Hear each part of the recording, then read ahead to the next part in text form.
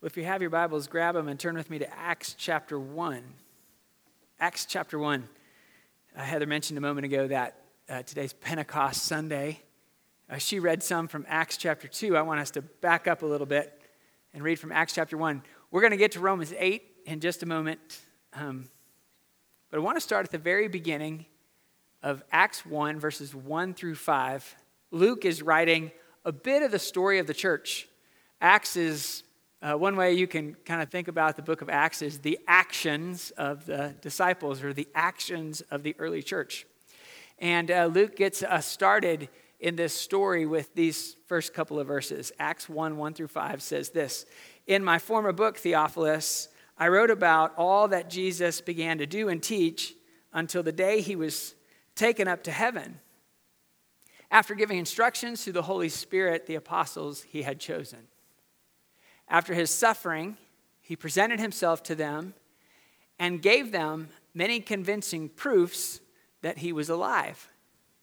He appeared to them over a period of 40 days, and he spoke about the kingdom of God.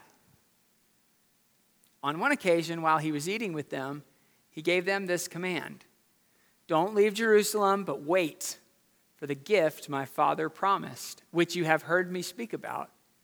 For John baptized with water, but in a few days you will be baptized with the Spirit.'" And if you're reading your Bible, just go down a couple verses to verse 8. Verse 8 says this: "You will receive power when the Holy Spirit comes on you, and you will be my witnesses in Jerusalem and in all Judea and Samaria and to the ends of the earth." That's what happened at Pentecost. Pentecost came, just as we read a few moments ago, the Spirit fell, the power of the Holy Spirit to be his witnesses in the neighborhood and to the nations is what's happening in us now. Well, here in Scripture, just as was said, the Holy Spirit came, the disciples became his witnesses in Jerusalem and Judea and to the ends of the earth. Two important words there. You'll receive power. You will receive power, and you will be his witnesses. The power of the Holy Spirit to be his witnesses on the earth. And then Jesus ascends. And the Holy Spirit falls, which we just read about in Acts chapter 2. We call it Pentecost. At Pentecost, God does three really important things. I want to make sure you get these three things that happens at Pentecost. The first is this: the power of God now rests on each person individually.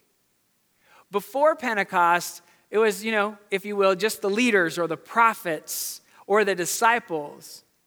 The Old Testament tells the story of this relationship with God. God was leading, the Old Testament talks about Abraham, that God was for them, and then kind of progresses to Moses, God's with them. But what's happening at Pentecost is now God becomes personal. God is made intimate.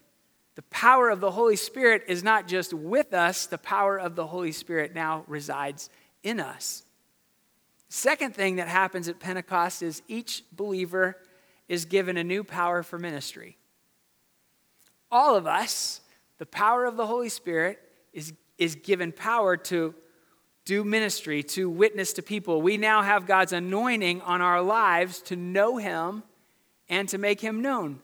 A lot of times around the church, people say, "Oh, I don't know what to say. I don't know what to talk. I don't know how to tell my neighbor about Jesus." We have all been given the power to be his witnesses, to share God's love with people around us. And the third thing that happens, which is super powerful, is that Pentecost signals the breaking of barriers that have separated the human race since Genesis. There's this story you might know. It's Genesis chapter 11, where these guys are trying to build this tower up to heaven. And at that time, God separates the people by giving them all different languages. Now what God's doing is unifying people, all mankind, through the power of the Holy Spirit, and that happens at Pentecost. Ultimately, what happens, the most amazing thing, is the formation of a new humanity in Christ. We call that humanity the church. And you get to be a part of that. And I get to be a part of that. Now, if you have your Bibles, flip over to Romans chapter 8. Just keep your finger there at Acts. We're going to come back to Acts in just a moment. But If you have your Bibles, flip over to Romans chapter 8. If you've been with us the last few weeks, you know we've been working through Romans 8. We've read it a couple of times. We've read it once all the way through, and we read these verses a couple of times. We're just going to read a couple of verses at a time to get to the end of the chapter. Trust that each of these verses will speak to you as we move through them. The primary purpose of the Spirit's work in our lives is to move us from a transactional relationship with God to a transcendent reality of Christ in us, the hope of glory. That's what happens at Pentecost. This supernatural power, this supernatural love is given to the church, is given to you and me. So Romans chapter 8, 31 and 32 says this, "What then shall we say in response to all these things? If God is for us, who can be against us? He who did not spare his own son, but gave him up for us all, how will he not also, along with him, graciously give us all things?" So let's just stop and answer this question real quick. We'll just stop here for a second. We don't need to go any further. What do you say in response to all this? All that we've read today, all that we've read already, and what do you say in response to all that we've read, to all that you know, to all that you love? What do you say in response to all of this? What do you say in response to the fact that God is for you? Do you guys know that God is for you? I mean, if you don't know God is for you, we can't get going very far after that. Like, if you don't really believe that God is for you, the next couple of sentences are just going to really be a struggle. God is for you. This is such an incredible truth. And he proves that he's for you by giving us his greatest gift, by giving us his son. That's how much he's for you, that he gave away for you to be known by him and to know him. What do you say to the fact that, what is your response to the fact that God is for you? Yeehaw! That sounds good to me. I mean, that's not the most spiritual thing that I would have come up with, but heck yeah, yeehaw. What do you say to the fact that God is for you? How about somebody else? Hallelujah. Somebody over here said something? Was that you, Sonny? Is it Braden? Somebody back here? Nobody? Okay, now no one's going to say anything. Now we're calling people out. No one's looking at me anymore, I noticed now. What do you say in response to all of this? Oh my gosh, this is crazy. We just sang, how great thou art. How great thou art. How great you are, God. How magnificent you are that you would love us. That you would make a way for me to know you. Me to know you. Yes, God is for you. I think God's goal is for his love to rule and reign in this world, in the midst of our pain and heartbreak, in the midst of the beauty and joy. If God is for us, who can be against us? That's what this says. The psalmist writes these words, if God is for us, who can be against us? The psalmist writes, the Lord is my light and my salvation. Whom shall I fear? The Lord is the stronghold of my life. Of whom shall I be afraid? If God is for us, who can be against us? What do I need to fear?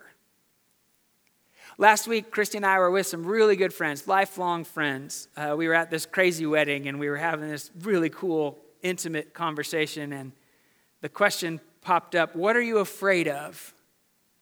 What are you afraid of? And we're having this conversation, and it sounds like a really simple question, right? Like, what are you afraid of? And the more I started thinking about my answer, the more fearful I became. I don't know if that would be true for anybody else, but I started to think, oh my gosh, what am I? And then I started thinking all of these things. What are you afraid of? Being a burden? Being found out, maybe? Failure, rejection? I remember writing in my journal once, I was afraid of freedom. Religion is a whole lot easier. What then shall we say in response to this in the midst of all of our fears? If God is for us, who can be against us? Check out verse 33 and 34. Who will bring any charge against those whom God has chosen? It's God who justifies. Who then is the one who condemns? No one. Christ Jesus, who died, more than that, was raised to life, is at the right hand of God and is also interceding for us. It's amazing. Jesus is interceding for you and me. Jesus is interceding for those who have been accused. Anyone here ever been accused? Maybe even formal charges brought up against you? Or maybe just informal, maybe just accused, like accusations from a family member, maybe across the kitchen table, or maybe through email. Been accused, criticized, maybe a text message from a coworker. I have a friend who keeps a file, pastor friend of mine, who keeps a file in his drawer of letters that include accusations that he's heard over the years. And I'm thinking, what are you doing? Why would you keep those things? And he says, every once in a while, I pull them out. And I say, God, thank you for delivering me here. God, thank you for your faithfulness here. God, thank you for loving me in the midst of accusations. It's not an easy thing to do, especially with those accusations that come from the accuser, those ones that just whisper in your head. Those are probably the most challenging ones, right? Not the emails are hard, but those emails that you get maybe, or that text message or that comment from that family member might just provoke something, and the accuser says, think about it, think about it, think about it, think about it. That's where we have to whisper back to the accuser, it's God who justifies. That's where we have to say back to the accuser, it's God who sanctifies. It's God who's at work in me, accuser. And I am his greatest delight. Verse 35 and 36, who shall separate us from the love of Christ? Will trouble separate us, or hardship, or persecution? Famine, will that separate us? Nakedness? Being totally exposed, would that separate us? Or danger or sword? In verse 36, as it is written, for your sake we face death all day long. We are considered as sheep to be slaughtered. I want to talk about this for just a moment. The church that was formed in Jerusalem on Pentecost Sunday was the most amazing church. We just read a little bit about it. In fact, if you have your Bibles and want to go back to Acts 2, go back to Acts 2. We didn't read these verses a moment ago, but verses 42 down through verse 47. Listen to the way that this church is described, the most amazing church. They devoted themselves to the apostles' teaching and to fellowship, to the breaking of bread and to prayer. And everyone was filled with awe at the many wonders and signs performed by the apostles, and all the believers were together and had everything in common. They sold property and possessions to give to anyone who had need. Every day they continued to meet together in the temple courts. They broke bread in their homes and ate together with glad and sincere hearts, praising God and enjoying the favor of all the people. And the Lord added to their number daily those who were being saved. This Holy Spirit infilled church, this new humanity of Christ, the most dominant characteristic of this church was the supernatural love of the Spirit that was at work in them and that was at work through them. If you have your Bibles, just flip over one page from there to Acts chapter 4. There's just one more description that I want you to hear about this church. Acts 4, verses 32 through 35 says this. All the believers in that first church, all the believers were in one heart and mind. And no one claimed that any of their possessions was their own, but they shared everything they had, and with great power. The apostles continued to testify to the resurrection of the Lord Jesus. And God's grace was so powerfully at work in them all that there were no needy persons among them. For from time to time, those who owned land or houses sold them, brought the money from the sales, and put it at the apostles' feet, and it was distributed to anyone who had need. The way this first church loved each other and the way they loved the people around them, not only did they change this little part of the world, they changed the world. This one church changed the world. I was thinking about how our church is changing the world.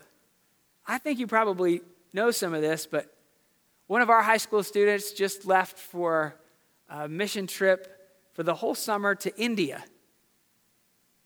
There were few of our high school kids and a couple other folks from our church left this morning for Guatemala for the week to minister to Guatemalan orphans.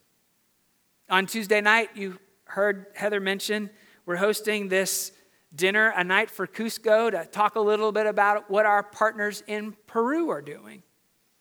I caught Heather in the parking lot the other day as she was putting a bunch of sandwiches made by folks here, putting them in her car to take down to Delk Road to a ministry called The Table, where they serve 300 meals a day down on Delk Road to people who are homeless or outcast or trafficked or abused. We call them, Jesus would call them the least of these. And folks in our church are making these sandwiches to make sure people are eating. Around this building this week, there are studies and conversations and people sharing tears and celebrations. People here are arranging play dates and taking meals to the sick. Moms and dads were praying with their kids and for their kids before bedtime. Scripture was being read at kitchen tables before the sunrise. Laughter was shared over a mid-afternoon cup of coffee or a Diet Coke. I'm not sure if this is how the first church changed the world, but I think it might be. But it wouldn't be long for that first church. Wouldn't be long for that first church to be broken up. Persecution would come to that church. Paul knows that, and so do the people around him. Persecution would come to the church. However, that persecution would then spread that church out, and that church then would take the good news to the ends of the earth. Suffering would come to the church. Quick question. What then shall we say in response to suffering? What then shall we say in response to accusation? What then shall we say in response to hardship or persecution or famine or nakedness or danger or sword? Suffering has come to the church at Rome, and Paul's writing about it. He's making sure that they know, hey, they're not alone. In fact, Paul quotes, this is verse 36 in Romans chapter 8, verse 36. If you're looking at your Bibles, you can probably see a quotation there. Paul's quoting Psalm 44. Psalm 44:22 says, "Yet for your sake we face death all day long. We are considered as sheep to be slaughtered." Psalm 44, long psalm. It is really rough to read. It is a lament. The psalmist is crying out, "This is not okay. This is not okay, God. This is not okay." And this verse 22, kind of sits there towards the end of the psalm. It says, sort of representatively, we are considered as sheep to be slaughtered. We face death all day long. And Paul's quoting this as he writes to the Romans in the midst of their suffering. And he says to them, what are you going to say in response to suffering? Paul knows a little bit about suffering. In fact, he shares a little bit about his own journey with suffering. If you have your Bibles, you can turn over with me. I'll just read this passage from 2 Corinthians chapter 11, verses 21 through 28. Paul's writing about his own suffering. And at the beginning, he's sort of setting it up. And then he says, whatever anyone else dares to boast about. And then he says, I am speaking as a fool. I also dare to boast about. And then he says, are they Hebrews? So am I. Are they Israelites? So am I. Are they Abraham's descendants? So am I. Are they servants of Christ? And then he says, I'm out of my mind to talk like this. He says, I am more. And then he's going to tell his story. He's sort of saying, I'm just like everybody else. And then he tells his story. He says this, I have worked much harder. I've been in prison more frequently. I've been flogged more severely. And I've been exposed to death again and again. 5 times I received from the Jews the 40 lashes minus 1. 3 times I was beaten with rods. Once I was pelted with stones. 3 times I was shipwrecked. I spent a night and day in the open sea. I've been constantly on the move. I've been in danger from rivers, in danger from bandits, in danger from my fellow Jews, in danger from Gentiles, in danger in the city, in danger in the country, in danger at sea, and in danger from false believers. And I have labored and toiled and have often gone without sleep. I've known hunger and thirst and have often gone without food. I have been cold and naked, he says. And then he adds this line. Besides everything else, I face daily the pressure of my concern for all the churches. Paul knows a little bit about suffering. He knows about physical suffering. He knows about emotional suffering. And he knows about soul suffering. You catch that last line? Everything else was pretty physical that he's referencing here, the way he's suffering. Besides everything else, I face the daily pressure of concern for the church. I think you know this, but I just want to say it real quick. There's not a staff member at this church that is not concerned for the church. Not an elder in our church that's not concerned for the church. And it's not so much that we're concerned about the finances or the building, but about people, but about you, about those who are here, and about those who aren't here. About those who are suffering and about those who are suffering alone. We are concerned for your spiritual well-being. And each of our leaders, not just staff, not just elders, but small group leaders, life group leaders, we are all concerned, kids ministry leaders. And we all want to move towards with compassion and care, especially in those places where life is fragile or where temptation is just roaring. But I want to thank you because I know many of you are concerned about the church. Not necessarily the building or our finances, but the people who sit next to you or the people who aren't sitting next to you anymore. I'm just thankful that we're a part of a church that is concerned about each other's spiritual well-being more than anything else. And I just want to say thank you for that. Besides everything else, he says, I face the daily pressures of my concern for all the churches. I just want to say this. May we always remember that Jesus is the head of the church. The church is his idea. Jesus is leading the church. Jesus is feeding the church. Jesus is caring for his church. And Jesus says the gates of hell shall not prevail against his church because Jesus is interceding for his church.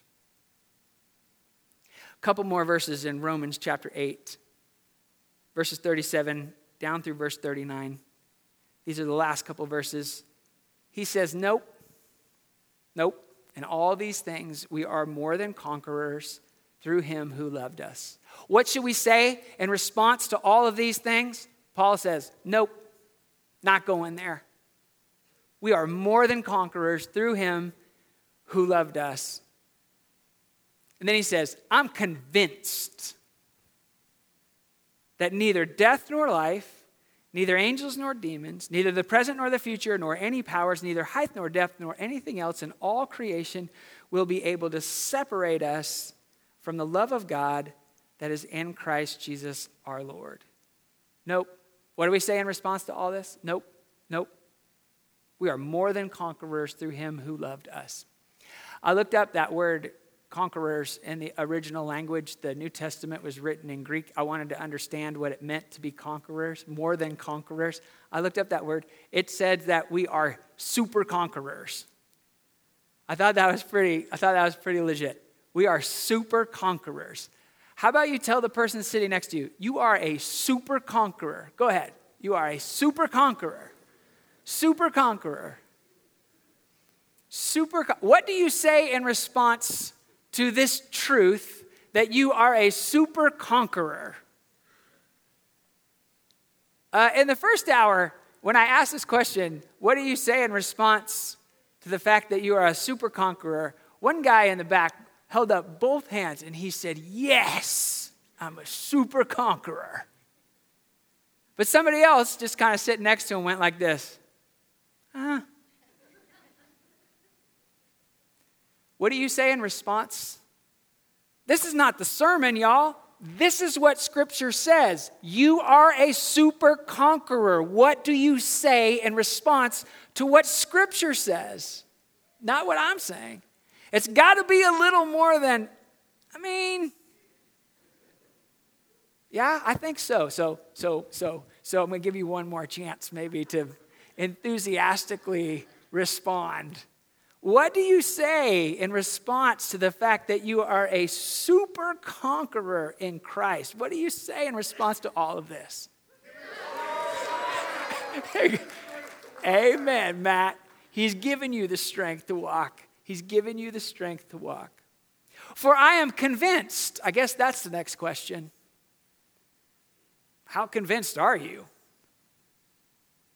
And where does that show up? Does it show up in the way that you relate to your spouse? And does it show up the way you relate to your kids? Does it show up in your finances, how convinced you are that God is for you? Does it show up in the way that you do your work? I am convinced, he says, nothing can separate me from the love of God. Paul lists all these questions, all of these things, would it be this or suffering? This whole dark powers, demons, angels, death, creation. He pretty much makes the whole list. So I don't know if there's anything else you can add to this list. No force, nothing can separate us, From what? From his love. 3 times, you probably caught this, but 3 times in these verses that we've read, we hear Paul references the love of Christ. Verse 35, who shall separate us from the love of Christ? Verse 37, no, in all these things we are super conquerors through him who loved us. And then verse 39, neither height nor depth, nor anything else in all creation will be able to separate us from the love of God that is in Christ Jesus our Lord. Nothing can separate you from his love, not even you. So, if God's for us, who can be against us? What can be against us? God's for us. Who can be against you? What can be against you? What do you say? In response to all of this, what do you say? Let's pray together.